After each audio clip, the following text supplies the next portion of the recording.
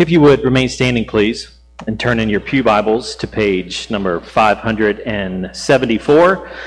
We're going to be reading out of 2 Kings chapter 4, verses 1 through 7.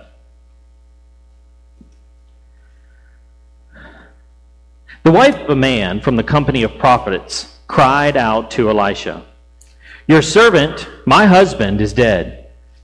And you know that he revered the Lord, but now his creditor is coming to take my 2 boys as his slaves." Elisha replied to her, "How can I help you? Tell me, what do you have in your house?" "Well, your servant has nothing here at all," she said, "except a small jar of olive oil." Elisha said, "Go around and ask all your neighbors for empty jars. Do not ask for just a few. Then go inside, shut the door behind you and your sons.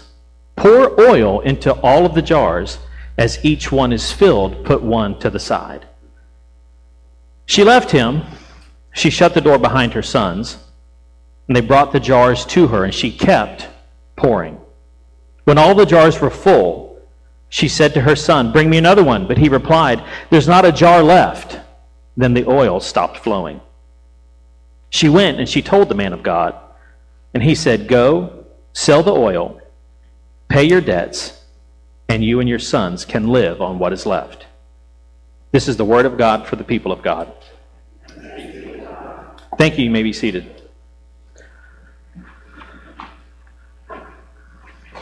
Boldness. Well, before we get started, we finished up our series on tools of the trade.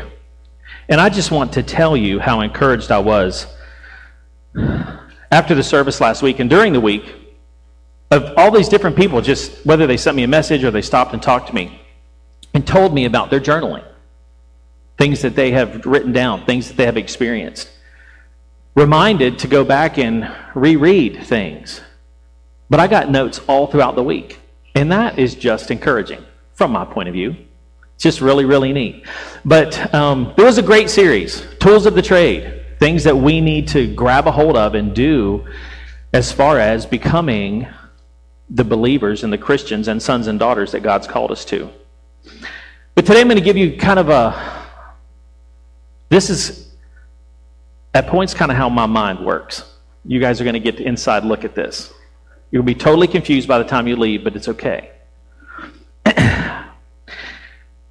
So every once in a while, God will give me a word, and it's about what he's going to do in my life, what he's going to teach me about, or something along those lines. And the word was bold. Be bold. Boldness. And so it all starts right there. So it's kind of like when you go out and you buy a car, and then all of a sudden you see your car everywhere. Right? You know what I'm saying? That happens. Well, it's like the same thing with me. It's like boldness. And then everywhere I just see bold this, bold that. I mean, it was to the point where I had a ministry meeting one night, and this lady, who I really didn't even know, makes T-shirts. And she says, "Lord told me to make you this T-shirt." On the back of it is a lion's head. And it says, "The righteous shall be as bold as lions." Yeah, that stuff just doesn't happen, does it? And it is not a coincidence. It's God going, "You're hearing me correctly. You're walking the right path. Keep going." So when I think about boldness, the first things that comes to my mind is arrogance. You know anybody that's arrogant? Yeah, no, don't call out names. But you know what I'm saying. Somebody that's arrogant. Arrogance, an exaggerated sense of one's importance. I love that. An exaggerated sense of one's importance. Yeah, you think you're all that in a bag of chips. Right? That's not boldness, just so you know. Boldness, the act of being fearless and daring, courageous. A bold leader. Courageous. Do you know someone that's like that?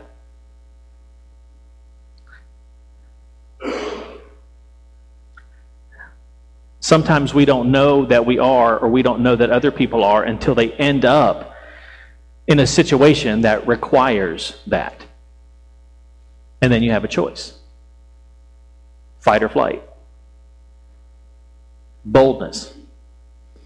True boldness carries a characteristic, if I could put it this way, a confident humility. A confident humility. So like in the story that we read this morning, and I love this story, because for me, this is where God started leading me to teach me about boldness. First place he led me was this story. And I found it just interesting because here's a widow who's about to lose her sons into slavery. Her husband has passed away. There's a lot going on in her life, right? And she goes to the man of God, Elisha at the time, and is like, what am I going to do? What am I supposed to do? Well, what do you have? Nothing. A small jar of oil. Great. That's all you need. Now go and ask for empty jars from your neighbors. And this is my favorite part. Don't ask for just a few. Don't ask for just a few. And that just made me turn in and look at my own life and go and look at the things that are happening and taking place with me. And just going, you know what? Don't ask for just a few. Be bold. Did she really even know at that point in time what was going to happen? But if I was, I'd be figuring this stuff out and be going, okay, I'm going to have all these empty jars and I've got this little jar at home, but certainly I'm not going to fill all these jars up. But you get to the point, and she gets to the point where ask. And maybe she would think along the lines of, well, I'll get a few jars. I wonder if that's enough. I wonder if I should ask for more. I've been asking everybody, maybe word's getting around that I'm taking everybody's jars. I don't want to offend anybody. I don't want to take your biggest jar because I know you use that for this and this and this. And we get into these mental cycles, don't we? Of, I'm not going to ask for all of it. I'm only going to ask for a few because I don't want to inconvenience somebody. I don't want to offend someone. But she was at a point, and I've said this quote before, desperation provides an opportunity for demonstration. Right? Desperation provides an opportunity for demonstration. Was she in a desperate place? Yes. Did it open up doors for God to demonstrate his power to her, for her? Yes. If she asked boldly. Me? Man, I don't care what you got. You got a cooler? Will it hold oil? I want it. You cook with that pot? You ain't cooking today. Can I have that? I need that. You got an empty coffee cup? Whatever would hold oil. That's where she was. Whatever. Thinking outside the box, being willing to ask, because she was told, don't ask for just a few. Where are you in life? Well, I need just enough peace to get through today. Man, ask for an abundance. Don't go to the ocean and drink from a thimble when God has all of that available for you. Ask big. Ask boldly. So then I go from that story, God takes me into Daniel. Daniel, famous story, what? He's in the lion's den, right? That's not where he takes me. Daniel chapter 1. He gets put into captivity along with Shadrach, Meshach, and Abednego and a bunch of other people. And they are part of the nobility, so they are going to be fed choice meat and drink and all from the king's table. And Daniel says, no, we're not going to do that. The boldness is that Daniel looks at the guard and says, no, not going to do that. And the guard's like, look, either you eat from the king's table or my head is. So you are going to have to do this. Daniel, in his boldness, understanding what God wanted him to do, goes back to the guard and he goes, let's do a test. Would you be willing to let me do a test? 10 days. 10 days, fruits, vegetables, water. Nothing from the king's table. And the boldness that you see there is his willingness as a slave to negotiate to get to the point where he knew that God wanted him. Now, could the guard just have taken Daniel out? Yeah. Because Daniel was already not following the rules. But see, we don't see that in the story. We just kind of breeze over it because we're just reading we're just like a rock on the pond. We're skipping across the top and we're picking up big bits and pieces of this story. But we don't submerge ourselves into the story and in the realities of what these guys are facing. But Daniel is bold right out of the gates. And what happened? God answered. Again, Daniel's desperation wasn't like what the widow was facing. Daniel's heart, his desperation, was to please God. That's how desperate he was. That he would be bold enough to negotiate his food. And God blessed him. Daniel chapter 3, Nebuchadnezzar has a dream. Big statue, 90 feet tall, made of all kinds of metals and precious gold and all of this, and precious stones and metals and all this stuff. Nebuchadnezzar decides that he is going to test the magicians, the satraps, the astrologers, all of this. And he's like, I want you to tell me what my dream means. Oh, yes, great king. Tell us your dream and we'll tell you what it means. Nope.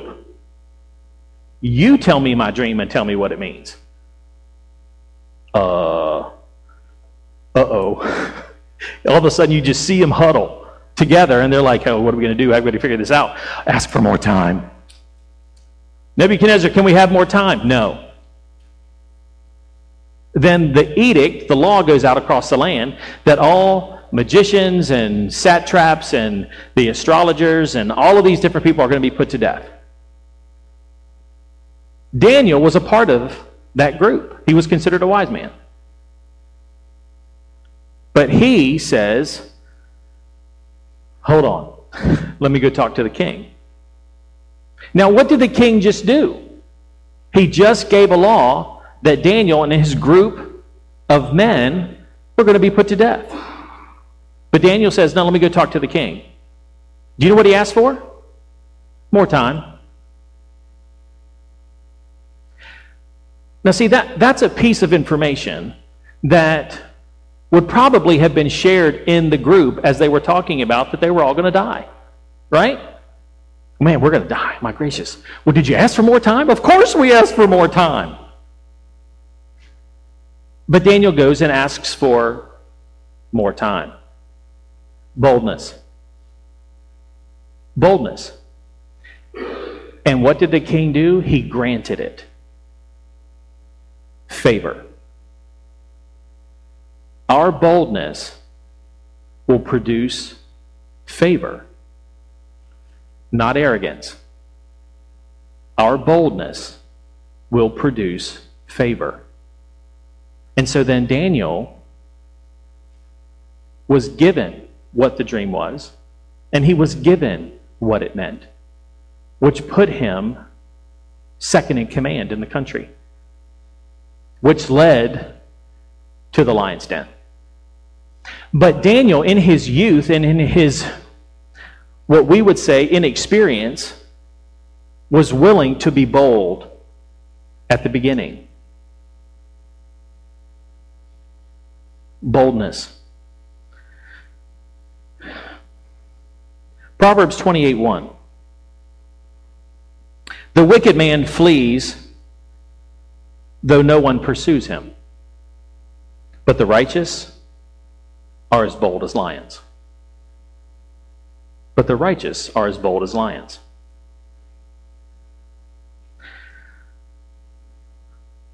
I kind of look at that verse and I'm like, the wicked man flees like no one pursues him. What it's talking about there is when you know you've done something wrong and the guilt just gets you and you have to just confess to somebody about what happened. It's not like the police are chasing the wicked. I mean, it's like the wicked man flees, there's no one pursues. The wicked man takes what he's done and flees from it, from his own self-condemnation and his own guilt. But the righteous are as bold as lions. So as we talk about this boldness, how then do you get this boldness that's being talked about here, that Solomon wrote about, that we see in the Old Testament and in the New Testament of all the testimonies? How do you get that boldness? Righteousness.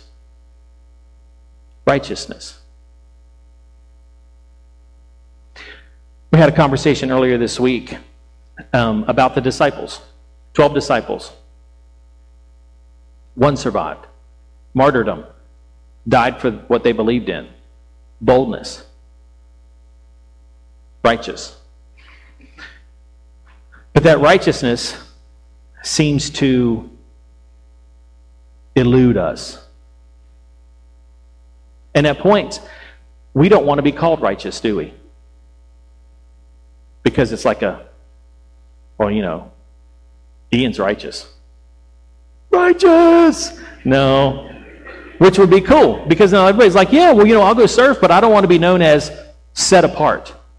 I don't want to be known as holy, righteous, because then people will think that I'm better than everybody else.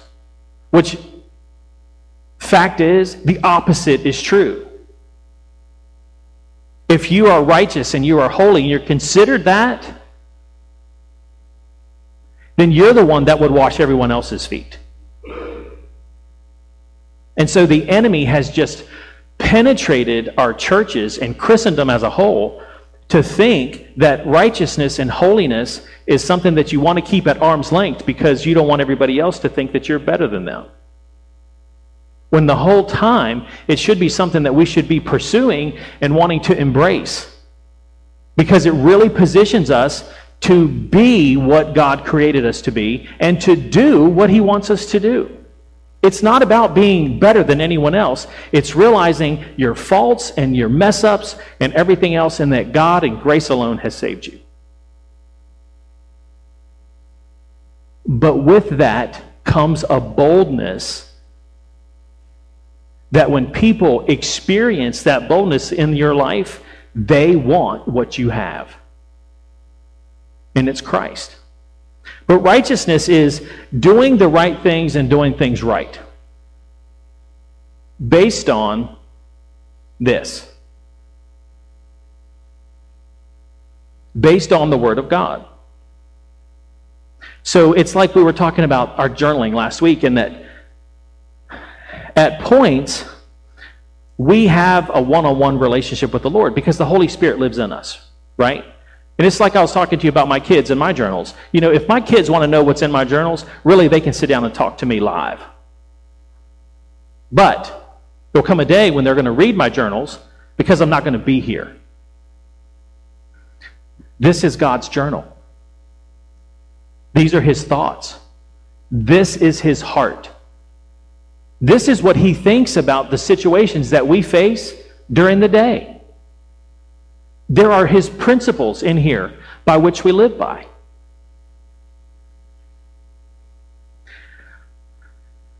Too often, we get caught up in the, I got to do better. I got to do better.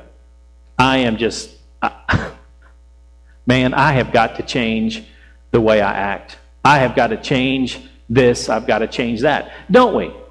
We look in the mirror, we're like, oh my gracious, man, I got to work on. I flunked it today.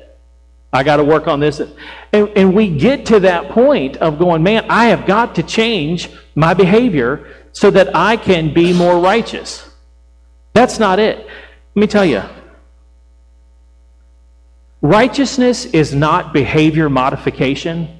It is heart transformation. Those are probably the biggest words I've ever used. But think about it. It's not about behavior and modifying our behavior. Because once your heart is transformed, the behavior follows. It just does. And we can listen to testimony after testimony that somebody will share, man, God just really pierced my heart, or He shared something with me, or something in me has changed. And then everybody else around you starts noticing it because your behaviors are following your heart. So righteousness is understanding what God talks about in His Word and allowing Him to change your heart, and your behaviors will follow. Does that make sense? And it's looking and going, so what is my next? And one of the things that I'm learning and dealing with is to learn boldness. Boldness. Some of that boldness is modeled. And you see it. The end of April. I'm stepping away from here into what? A big six-figure job? No. Into the palm of His hand to see what He's got for me next. Is that bold? Do I get to do it? Yeah, I get to. And all of us are stepping into, there's a next for all of us. What's your next? What's the thing that God is working on you with? And He's telling you, you know what? Here's what I want to give you. I want to give you peace or joy, comfort, kindness. These are things I want to build boldness in you, Ian. So then I go back to the widow's oil. And you know what God says? Don't ask for just a few. Ask for boldness that would fill this. Ask for peace that the Bible says will go beyond all understanding. Ask for joy that flows over your cup, just pours out onto everybody around you. Well, that would be fun, wouldn't it? Ask for that patience that already lives in you to go beyond what you've ever experienced before. And it was so much, that oil, that she could pay the creditors, and her sons and her could live on the rest of their lives. That's a lot of jars, isn't it? She talked to a lot of people. She was bold. And she didn't ask for just a few. She didn't let the fears of what people thought about her stop her from doing, from asking. I would imagine she probably didn't write everybody's name on the jar. Okay, well, I got this from the Johnsons, and I got this from the Thomases, and she was what? At a point of gathering jars. That was her job. And don't ask for just a few. But that's where we are.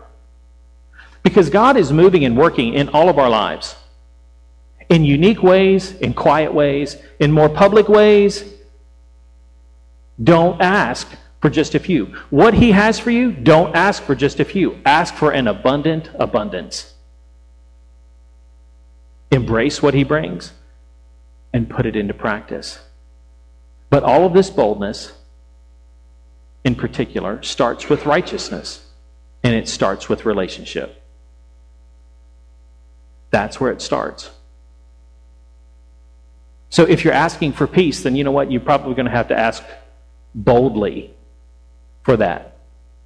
If it's joy, ask boldly. Ask boldly. It's okay. Ask.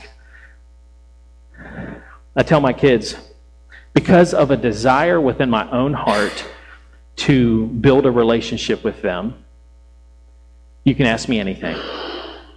You can ask me anything. Except at 10 o'clock in the morning, hey, Dad, you know those cookies that you made? Can I have a couple? Son, it is 10 o'clock in the morning. You said I can ask anything. And at points I realize, you know what? I've started to put conditions on it. Right? I put conditions on things. Well, ask me questions that make sense. That doesn't make sense. You're not supposed to. Have you had dinner?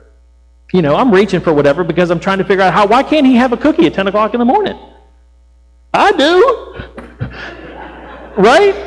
I'm not the only one that just kind of strolls through the kitchen and goes, well, look at that. Huh? Have that cookie. What time is it? 8? Oh, well, it must be. We call that breakfast. And, we all do it. But then I find myself putting conditions on their asking. And then I realize, you know what? I enforce those same conditions on me in asking. It really doesn't make sense for me to ask for whatever. So I don't. And this is full of asking. And asking big. And asking bold. So don't let the conditions that we put at points, even on others, don't put them on you when you're asking your Father for something that He wants to give you. Especially when He wants to give you whatever it is. Don't put conditions on it. Ask big, and ask bold. If I were to say sermon in a sentence,